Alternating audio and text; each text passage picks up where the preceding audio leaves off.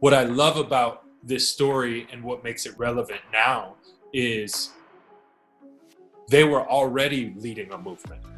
They were already telling the stories that needed to be told. They were already shedding light on injustice. They were already speaking truth to power.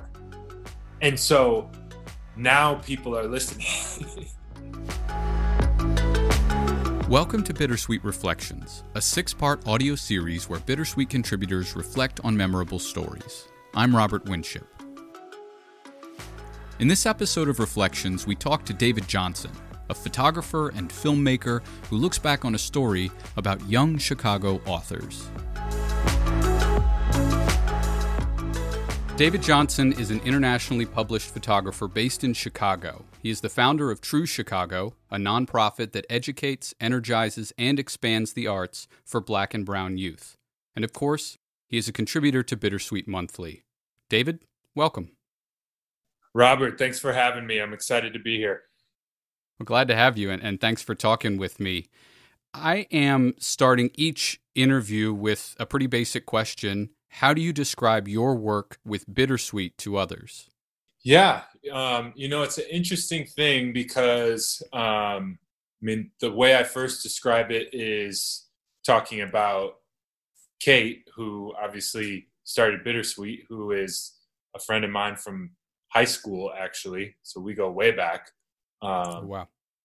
And, basically, to me, I describe it as here is a moment where I take out of every year to use my talents and my giftings to be able to amplify the voice and story of an organization that's doing great work. As a professional photographer, you also run a nonprofit, which is not necessarily related to Bittersweet. Why is your work with Bittersweet specifically important to you? Yeah, honestly, because you go through, especially when you work in the commercial space, you go through year after year, basically, because I'm an independent contractor, so at the heart of it, I'm a hired gun. I do work on projects that belong to other people, and so I think for me, sometimes it's hard to get a sense of fulfillment that my work is actually making an impact within the community that I live. So the work that I do with Bittersweet, when we are partnering with some of these organizations that are boots on the ground, actually helping to transform some of the lives that they work with, for me, it's a sense of just mission in my gifting. So it's like, forget who said it, but one of my favorite quotes is, at the intersection of your giftings and the needs of others, you find the seeds of your calling. And so for me, it's a time whenever I'm doing a project with Bittersweet that I get to work within calling, if that makes sense. It kind of reminds me, a few other contributors have said, because of that professional status of working as a hired gun, as you say, or an independent contractor, you're working on other people's projects, that Bittersweet sort of affords you a place to be able to kind of be more creative and take control, ironically, helping to tell other people's stories, or maybe paradoxically, not ironically. Yeah, I think, it's interesting because even some of the most sought after creatives, specifically in my field, photographers, you go onto their Instagram and they may have thousands and thousands of followers, and you look at their work and they're working with cool clients, and I think that the challenge is, at the end of the day, there's a certain current with all of that work, specifically in commercial photography, and it's that, like, you're working with large brands, and large brands have a mission and a gravity unto themselves. And so if you're wanting to figure out how you can use whatever creative gift that you have, in my case, photography, to be an impact on your community, it's hard to really say that you can do that, that you even have the flexibility to do that if, most of your work is just going towards Google, or most of your Mm-hmm. work is just accomplishing whatever Microsoft wanted to accomplish. You know what I'm saying? So, I mean, there's some times where there's overlap, but I would say the projects with Bittersweet, what's so powerful about them is it's a moment where it's only about purpose, cause, and mission. For this series, Reflections, each guest selects a story that they contributed to, and you picked Radical Young Poets Leading Us Toward One Another, about the organization Young Chicago Authors. Yeah.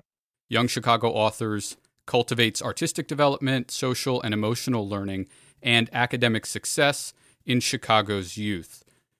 First of all, can you just kind of briefly describe what this story was and why you were interested in telling a story about young Chicago authors? This one was an easy one for me because I remember when Kate called me about it, and she was like, "Hey, we're trying to figure out what story we want to do in Chicago," and we talked through a couple of ideas, and we kind of landed on YCA, Young Chicago Authors, and our first stop was to go to their one of their kickoff events that they have every year called Crossing the Street. And it's a kickoff to what is actually the largest poetry festival in the whole world. And it's this youth poetry festival called Louder Than a Bomb that happens in Chicago. And we met at a school on the South Side, and, a couple of thousand young people poured into this auditorium, and just the power of the energy that they were bringing, because of the fact that they weren't there for school, they weren't there for, I don't know, a concert of some sort, but they were there to develop themselves as writers, as storytellers, and as poets. And that just gave a sense of empowerment in that room that was incredible to me. And I really felt like, and this was, a couple years ago now, I really felt like there was an energy in that room. I remember telling Kate when we left that day that there's something that's in this room that has the potential to help change a city. There's something that was in that room that has the potential to help change the narrative around young people in Chicago. And it was because they were empowering them to tell their own stories. And so for me, I wanted to figure out how we could be a part of documenting that and be a part of telling the story of the lives of the young people involved. I'm going to go ahead and jump to that question since you brought up the word empower. Can you just tell me what that word means to you, empowerment? Yeah. I think what it means is, there's this, I think it was Sir Ken Robinson that talked about it in a TED Talk. He talked about this idea of education killing creativity. And what jumped out to me in that talk is there's this one part where he talks about the approach of a lot of our educational philosophies is very much like mining for certain resources within, the lives of young people that we know will already be valuable within a society. Okay. And so if a child has a lot of that, then, they are empowered by a system that propels them forward because we've already established, things like, math, science, what have you, are already valuable to the society. So there you go. But he was suggesting that if a child doesn't have that, then that puts them in a really difficult position. If they're an artist, if they are a writer, whatever it is, if they don't have some of those things that the system is mining for, then they are not empowered. Then they are not put in a position where they can excel. And so there was just this whole idea around, what if we approached young people in a more agricultural sense, where, you know, they're being planted and cultivated over time, and mentorship would take place and investment would take place within them and their surrounding community. And we would see what could grow. And that fruit would, almost like in the story of Genesis, where it's seeds, or it's fruit bearing seeds after its kind, where, you know, what you plant is going to grow, and the fruit that comes of that has the potential to plant the same thing over and over again. And so for me, the empowerment piece and what empowerment means is really, you know, being able to write your own destiny a little bit, and having the resources to be able, and the education and the knowledge and the wisdom, and having access to what you need to be able to grow organically, rather than having to fit within the system that is mining for resources. As a photographer and filmmaker, how do you empower or embody empowerment through storytelling? Yeah, I mean, honestly, it starts before I pick up a camera. I think I have to embody it in who I am as a person, and then that informs the work, right? Like, that, who I am as a person, I should have the integrity, I should have the knowledge and the history to be able to embody the story that I want to tell, or to be able to receive the story that I want to tell. And so for me, like I said, a lot of it has to do with not having a camera in my hand first, that understanding the space and the culture that I'm walking into, and allowing myself to be a student of it before I'm teaching it to anybody else.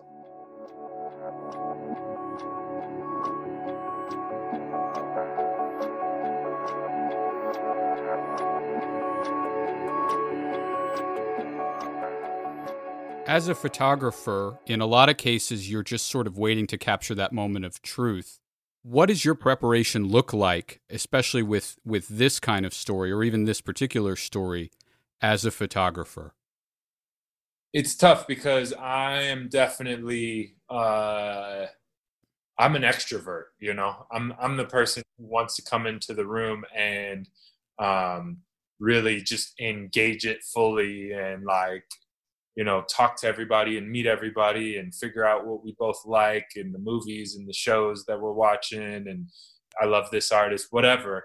But a lot of times in this process, the preparation looks like being quiet and sitting and listening and having more questions than I have comments or answers, and really allowing space to hear something brand new.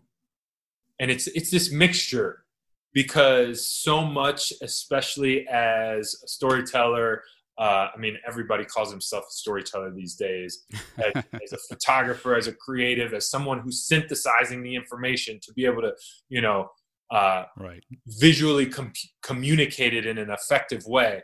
I think for me, it's this balance between, where have I seen this before when I walk into a space, and a subject where I'm going to tell this story. Where have I, you know, what are the existing categories that I already have? What are the existing experiences that I already have that would be applicable and make me familiar with what I'm walking into?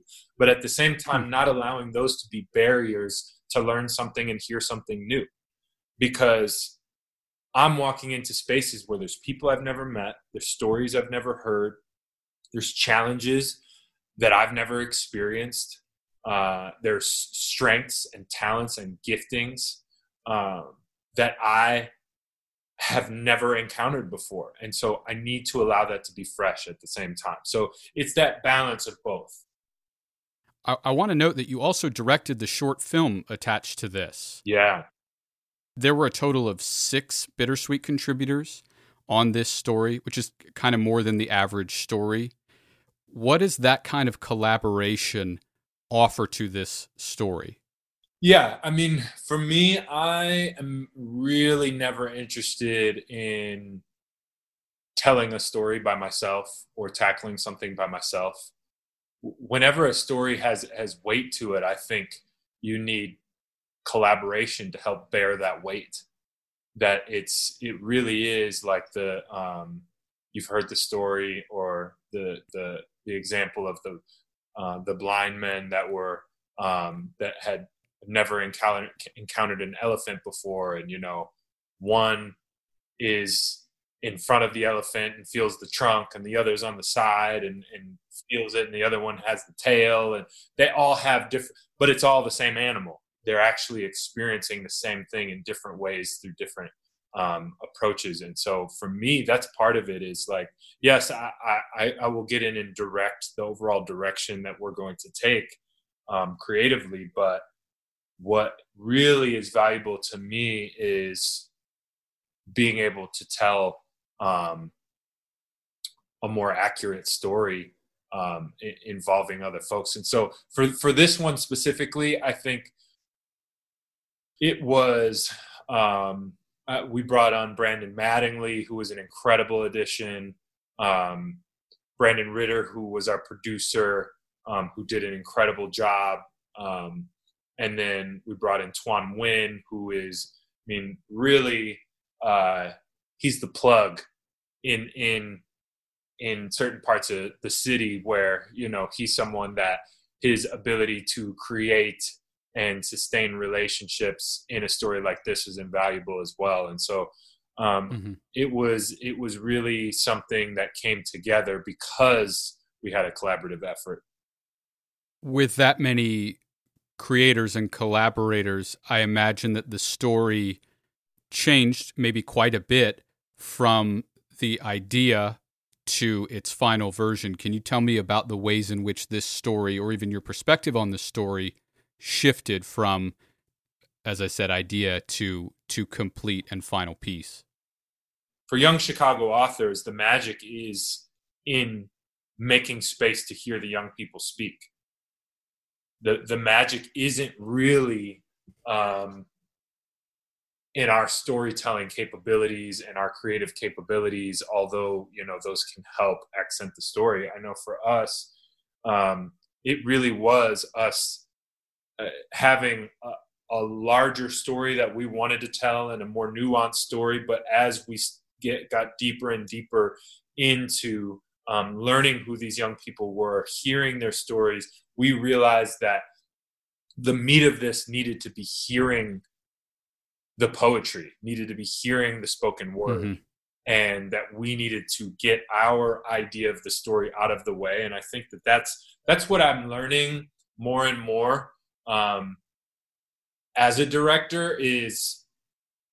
Really, I'm the job is to excavate. The job is to uncover what's there. It's not to try and create something that I want to be there, if that makes sense. Right. For those of you listening, the video portion of this sort of centers around this. It's Louder Than the Bomb. Is that correct? Louder Than a Bomb. Louder Than a Bomb. Yeah.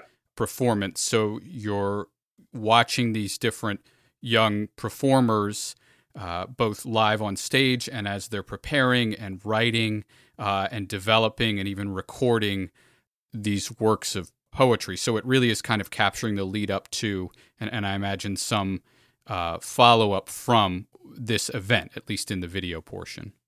At first, they have a lot of programming, and so at first it was just us trying to figure out, how we could capture as much of that as possible. But then we started to see, we could actually focus in on a few folks and really start to tell the story more specifically around a few key characters.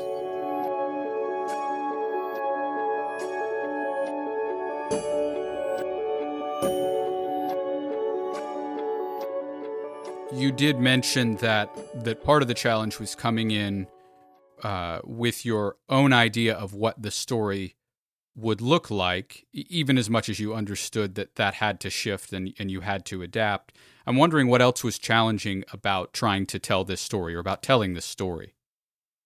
Really, it's just not having enough time to tell the bigger story that we would love to tell. Like, I mean, Young Chicago Authors is great, but at the heart of it, it's young people in Chicago that are being empowered to tell their story. And those stories and their knowledge to be able to navigate their own story and the power that comes from that and what it does to them as a person and who it turns them into, that's the real story. That's the story. That's the magic. That's the special ingredient. I mean, when you're talking about young people, especially in a space like Chicago, especially on the South and West sides, like, you have young people who their story is already told for them. The script is already written. The forecast is already set, like however you want to say it. And the vast majority of them feel like they have to play out a script that's already been written for them.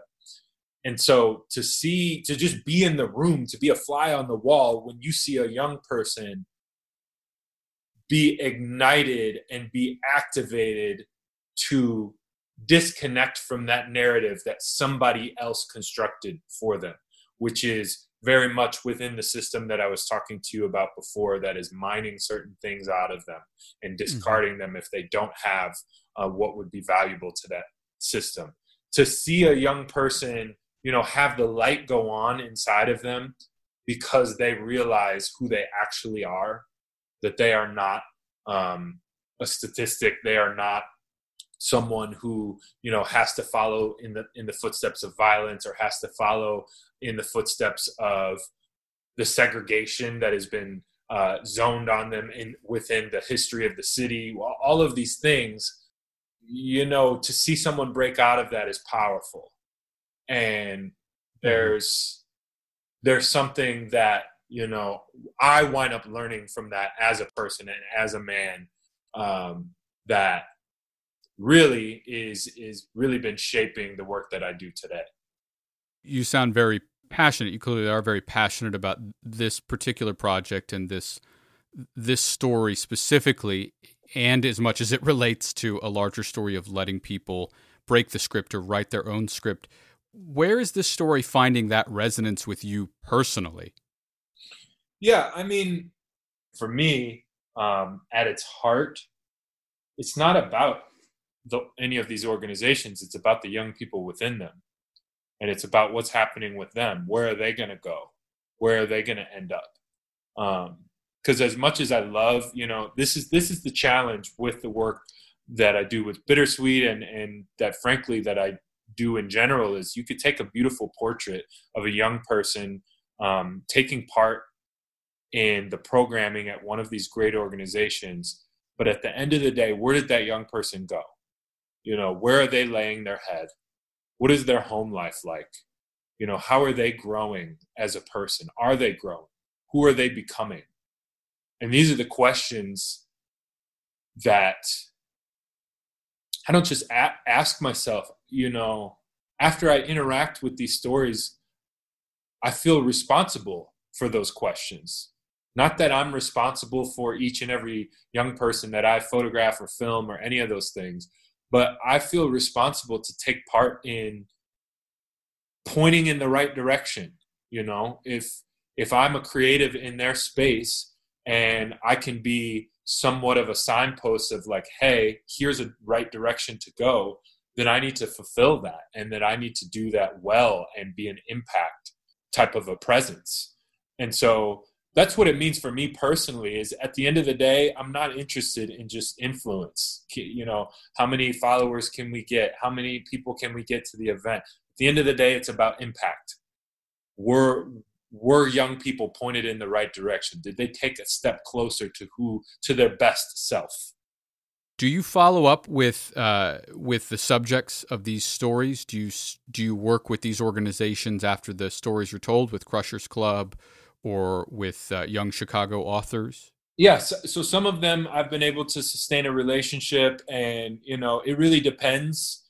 Because at the end of the day, Robert, the organizations are great, but it's everything rises and falls on relationship. And it's been cool to find out that there's certain organizations that I've been able to work with, whether it's through Bittersweet or True Chicago, where there's been a relationship that has sprouted out and been something that I've been able to keep up with. So specifically with Young Chicago Authors, yes, there's several folks there that I've been able to be lucky enough to call friends, and there's young people that still invested in and excited to see where the future takes them, and just totally I'm in on the journey with several of the folks from these organizations. So yes. The story, Radical Young Poets Leading Us Toward One Another, is just over a year old. It came out in May of 2019. But I think it's fair to say that the role of especially Black and brown voices has changed in that time. Yeah. What is the relevance of this story right now?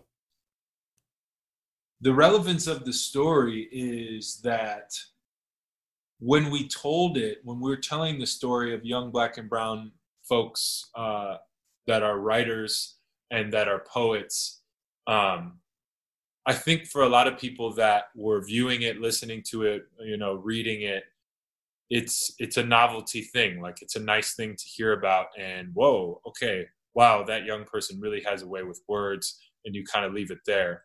But now I think in this moment, people are understanding, especially folks that fall outside of the racial categories of Black and brown. They're realizing that, these voices aren't novelties to listen to, they're responsibilities to listen to.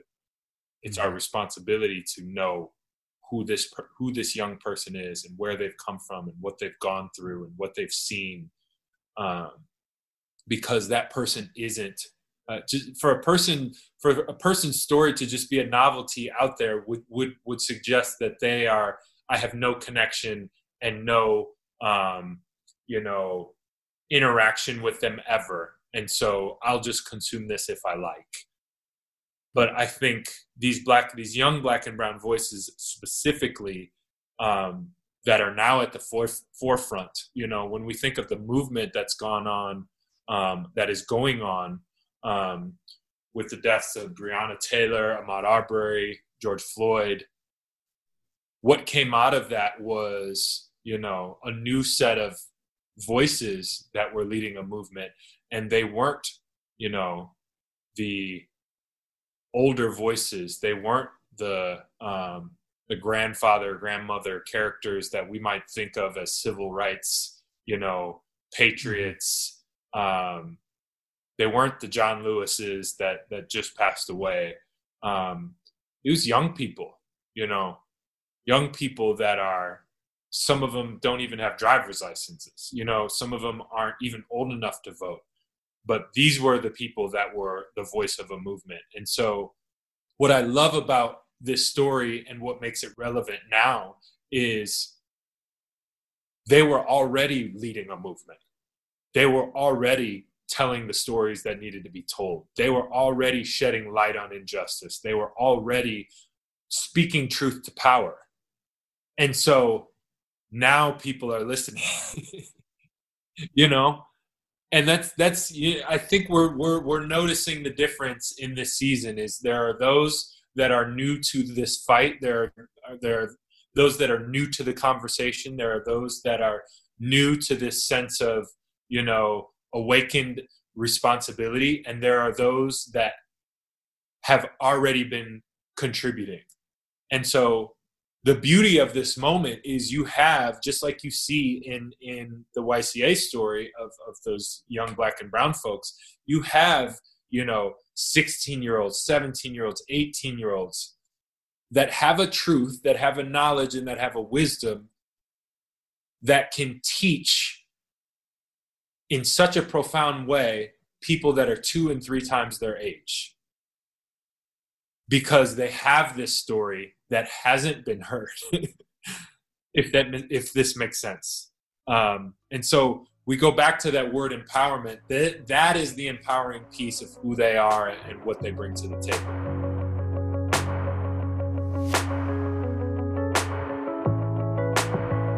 This has been a challenging time for me personally. This has been a time of grief and of sadness. And I can even say there's been moments where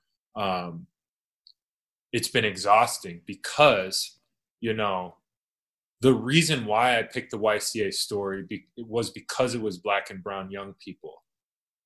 And it's because of what they have to say. And like you said, this was over a year ago when we were telling this story.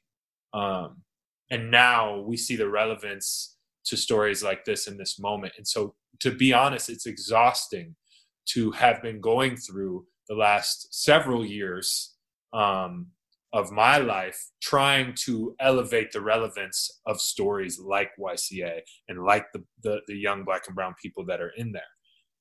And to now wake up to a moment and a season where these stories are extremely relevant to people, it is exhausting. And so, I can't help but think of there's actually there's a psalm. I believe it's Psalm 126, and it says, "Those who sow in tears shall reap with shouts of joy. He who goes out weeping, bearing the seed for his sowing, shall come home with shouts of joy." And I think of that because, for me, when I see a moment like George Floyd, when I see a moment like Ahmaud Arbery or Breonna Taylor, we've been having moments like this, especially in Chicago for years, for decades. Most recently, Laquan McDonald. And it begs the question, what was different about this moment? And what I think it is what was really happening was not just a Black man being killed on the side of the pavement, but really it was a seed in the ground that came to fruition. There was something that popped out that has been planted and watered and cultivated for years and years and years. And it is unfortunately the sorrow and the sadness that has gone through generations. And so now what you see is a moment where a lot of these seeds have been watered and now they're popping out of the ground. And these stories that you see with young Chicago authors, the stories that you see of young people that are leading a movement all over the country, it's the fruit and the seeds that are popping out of the ground of generations that went before and planted the same seeds and the same stories and the same things, and now it's popping out and you're seeing a whole new story. And so for me, that's one of the things that I think. But the next thing that I think is really just one of my favorite authors, Toni Morrison.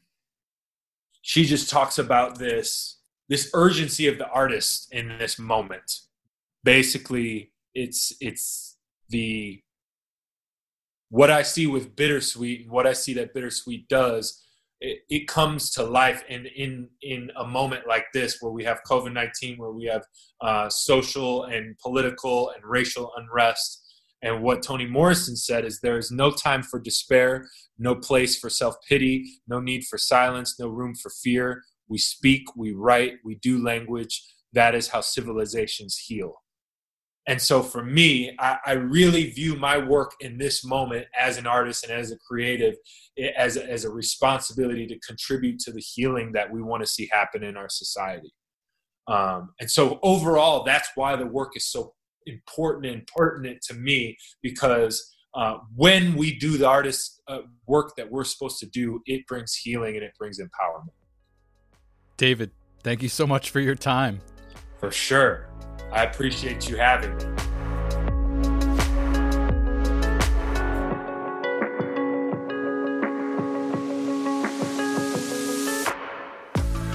I encourage listeners to read this story at bittersweetmonthly.com/stories. It was originally published in May of 2019.